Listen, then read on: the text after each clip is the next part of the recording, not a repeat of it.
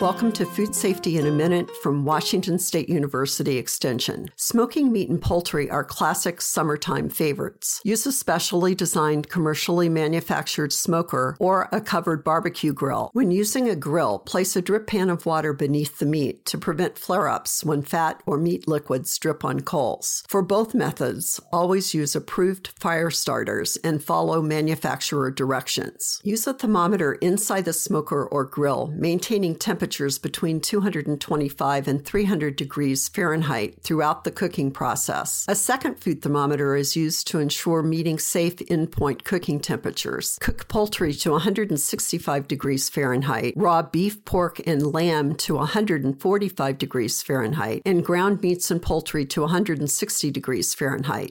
This is Susie Craig from Food Safety in a Minute.